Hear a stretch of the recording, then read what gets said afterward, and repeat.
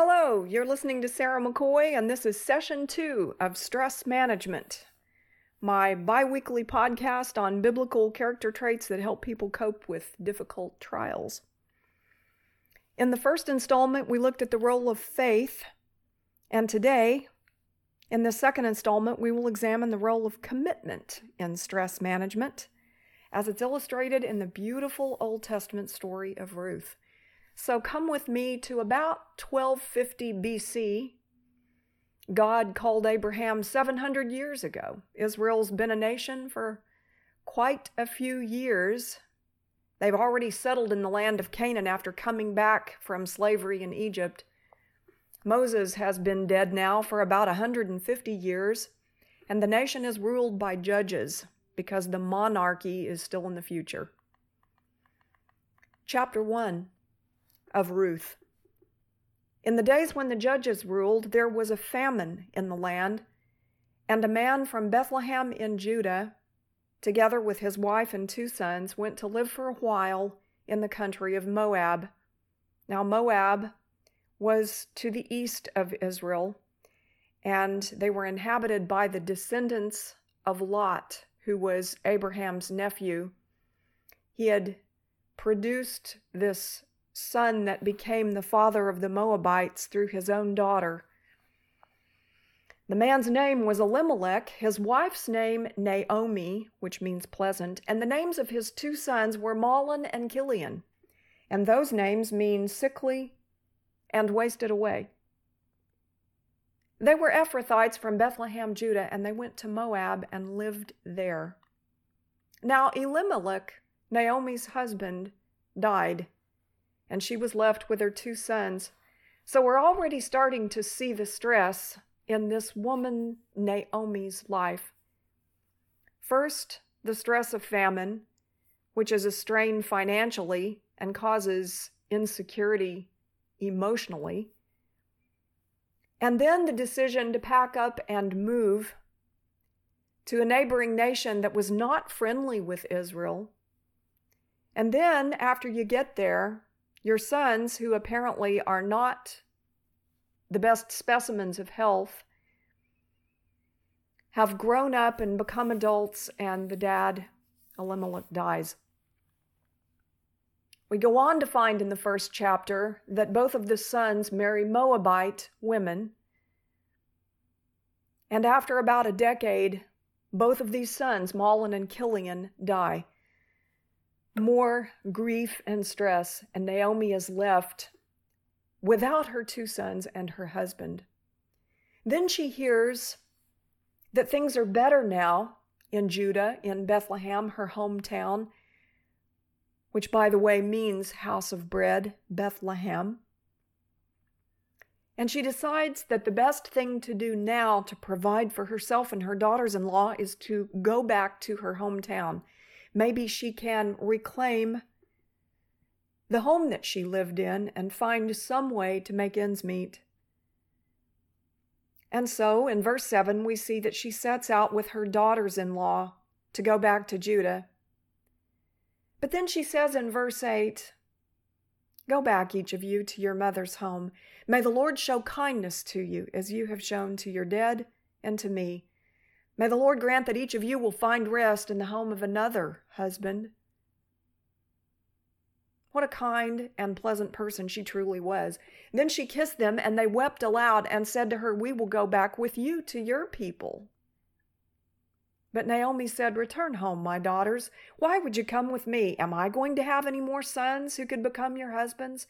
Return home, my daughters. I'm too old to have another husband.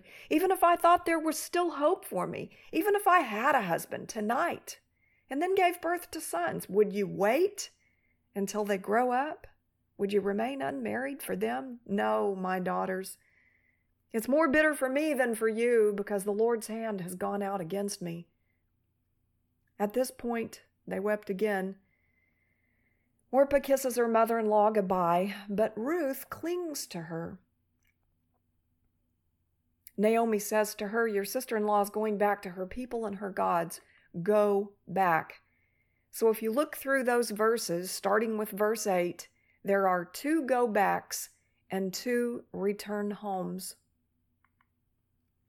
But then we come to the famous passage in Ruth 1, starting with verse 16, that is read at so many weddings, this beautiful statement of commitment. And remember, we're talking here about how commitment might help a person deal with a stressful situation. And Ruth says, "Don't urge me to leave you or to turn back from you. Where you go, I will go. And where you stay, I will stay. Your people will be my people, and your God my God. Where you die, I will die, and there I will be buried. May the Lord deal with me, be it ever so severely, if anything but death separates you and me." Well, at this point, after such a strong and beautiful statement, Naomi realizes that Ruth is determined to go with her, and so she drops it, and they go together. When they arrive in Bethlehem, people notice a change in Naomi's appearance from a decade ago, and they say, "Can this be Naomi?" She tells them not to call her pleasant, but to call her bitter. She changes her own name to Mara. She says, "The Almighty has made my life very bitter. I went away full, but the Lord has brought me back empty. Why call me Naomi? The Lord has afflicted me. The Almighty has brought misfortune upon me." So Naomi returned from Moab, accompanied by Ruth the Moabitess, her daughter-in-law, arriving in Bethlehem as the barley harvest was beginning. In chapter 2, we see that it occurs to Ruth that perhaps she should go to the fields where people are harvesting barley and take advantage of the law of gleaning, which was given by Moses. Those that reaped the harvest of the field were told not to reap the corners and not to pick up every last head of grain, but to leave some for the poor. And so Ruth, able with her young body to go and do this hard labor, says to her mother-in-law, "Let me go to the fields and pick up the leftover grain behind anyone in whose eyes I find favor." And Naomi agrees. Not realizing that she's being led by the Lord, she finds herself working in a field that belongs to a relative of Naomi's dead husband, Elimelech. His name is Boaz, and he's probably about the generation of Elimelech and Naomi. After Ruth has been gleaning for a while, Boaz comes to check his field, and he notices this young woman and inquires about her, and hears the favorable report that she has stayed with her mother-in-law when she didn't have to, come back to this country that's foreign to her, and that she's doing this back-breaking work to provide for her mother-in-law. And Boaz says to her in verse 8, "My daughter, listen to me. Don't go and glean in another field, and don't go away from here. Stay here with my servant girls. Watch the field where the men are harvesting and follow along after the girls. I've told the men not to touch you, and whenever you're thirsty, go and get a drink from the water jars the men have filled." Boaz later says to Ruth, "I've been told all about what you've done for your mother-in-law since the death of your husband, and how you left your father and mother and your homeland and came to live with a people you didn't know before. May the Lord repay you for what you have done. May you be richly rewarded by the Lord, the God of Israel, under whose wings you have come to take refuge." This works well for quite some time, and Ruth is able to bring home enough grain that there is a living. There's food on the table. Perhaps there's extra to sell in the market to buy other things.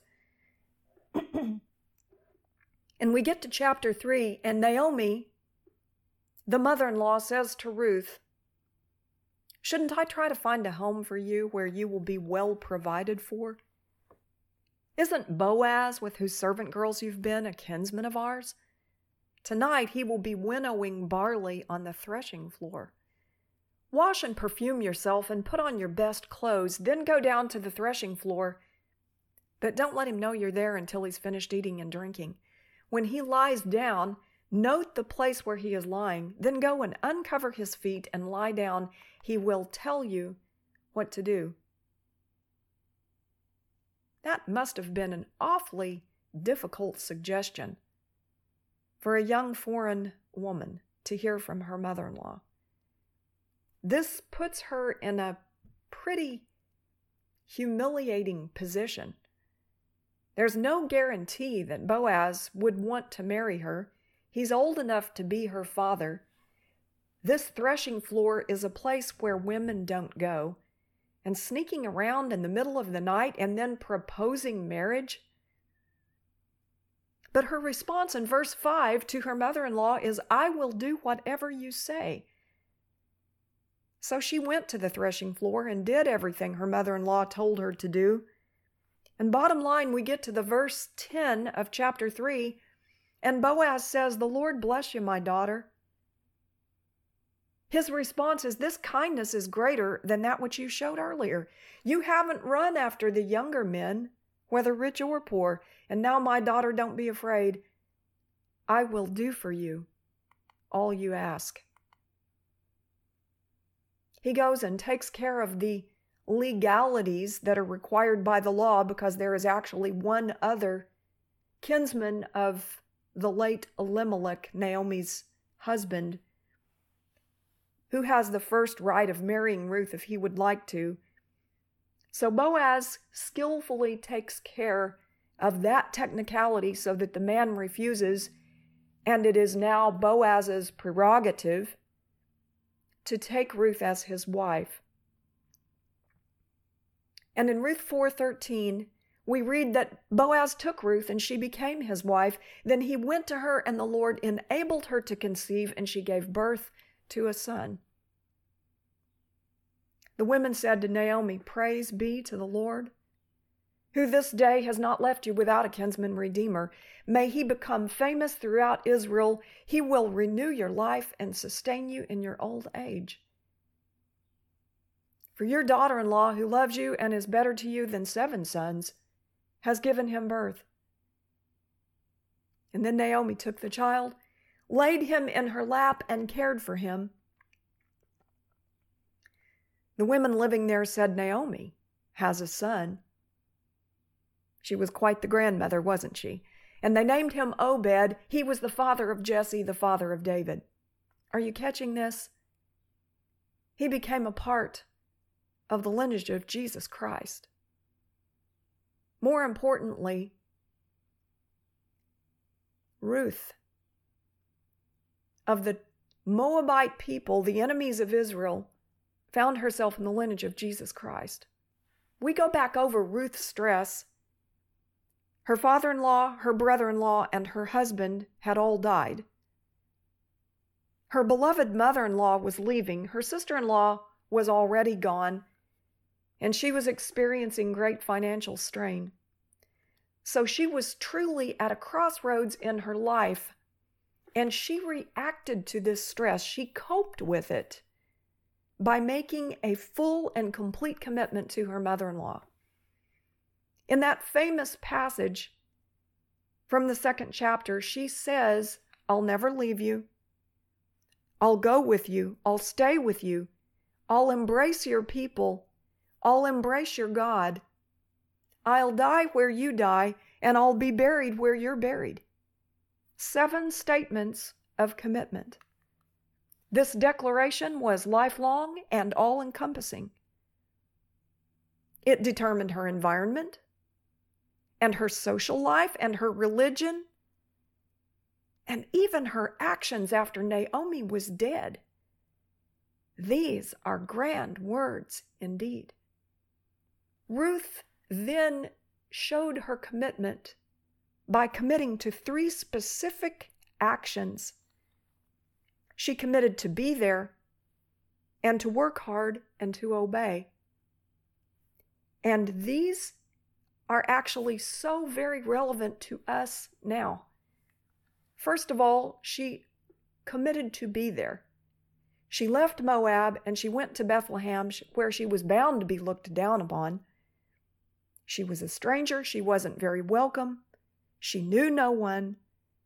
She might have expected to have no future, but she said to her mother-in-law, I will be there. This is stressful, and I'm going to cope by being with you no matter what.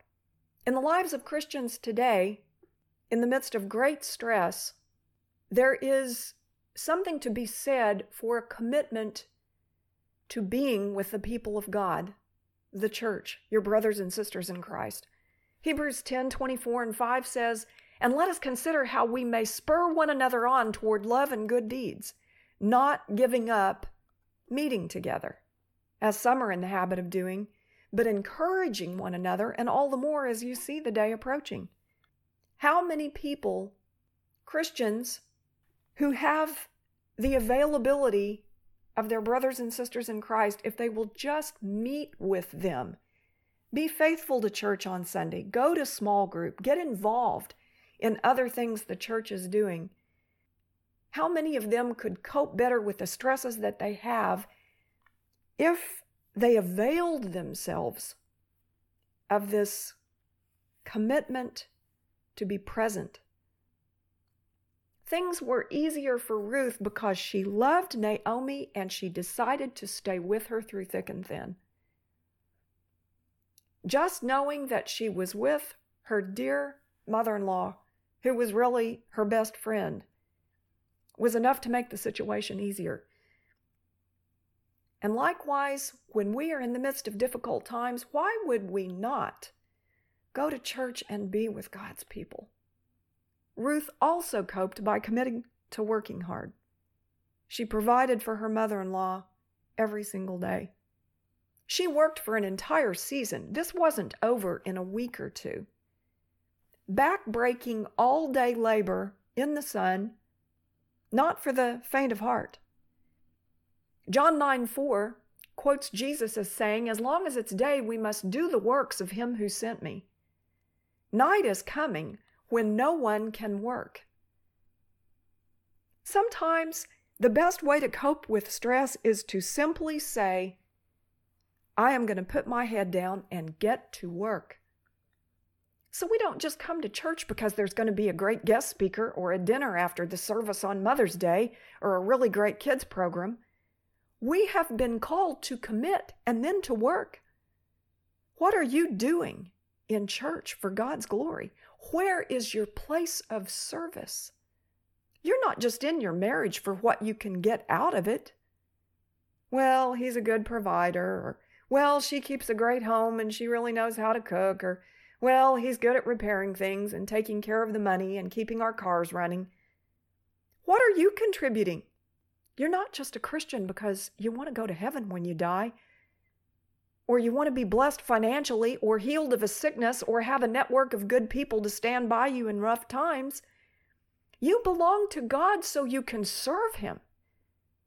Are you interceding for others? Are you giving of your finances to support God's work? Are you witnessing to others about him? Have you found a way to contribute to the body of Christ through visitation, or ushering, or keeping the nursery, or cooking funeral dinners, or being a camp counselor, or sending encouraging notes? So we commit to being there as a way of coping with stress. We commit to working hard as a way of coping with stress. And number 3, we commit to obey. Ruth submitted to Naomi's wishes. She took a risk. She humbled herself before Boaz in a potentially compromising situation. She was basically asking Boaz to save her. What would he want with a poor foreigner? Can you trust the one you've committed to? The Lord? Let me reassure you that God can be trusted. And when things aren't going right in your life, he can be trusted to get you through and stand by you and comfort you and give you wisdom and bring something good out of it. Trust him and then prove it by submitting to his wishes. Take a risk. Humble yourself before him. If he lays it on your heart to fast, do it. If he lays it on your heart to witness to someone, trust him and do it. If he lays it on your heart to apologize or make peace with someone, do it. Trust him, take a risk, and humble yourself. 1 Kings 8:61 quotes something that King Solomon said to the people right after his prayer of dedication to the temple. Let your heart, therefore, be wholly true to the Lord your God, walking in his statutes and keeping his commandments as at this day. Did you catch that? Let your heart be therefore wholly true. In other words, commit yourself,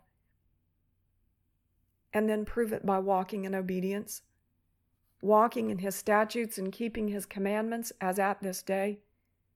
Hebrews 13:17. Now we're in the New Testament again. Have confidence in your leaders and submit to their authority, because they keep watch over you as those who must give an account. Maybe not so very popular today. Some just leave if they don't like what the pastor would like them to do. But as long as it is within the bounds of Scripture, can we not trust our leaders and submit to the authority of God by submitting to the authority of our leaders? Bottom line, Ruth had a really stressful situation, and she committed verbally to her mother-in-law and to God, and then she proved it by being there and working hard and obeying. What are you going through? Could you make a commitment that would help you cope? Could you be there? Could you give it your absolute best effort? And could you properly submit to authority as is warranted?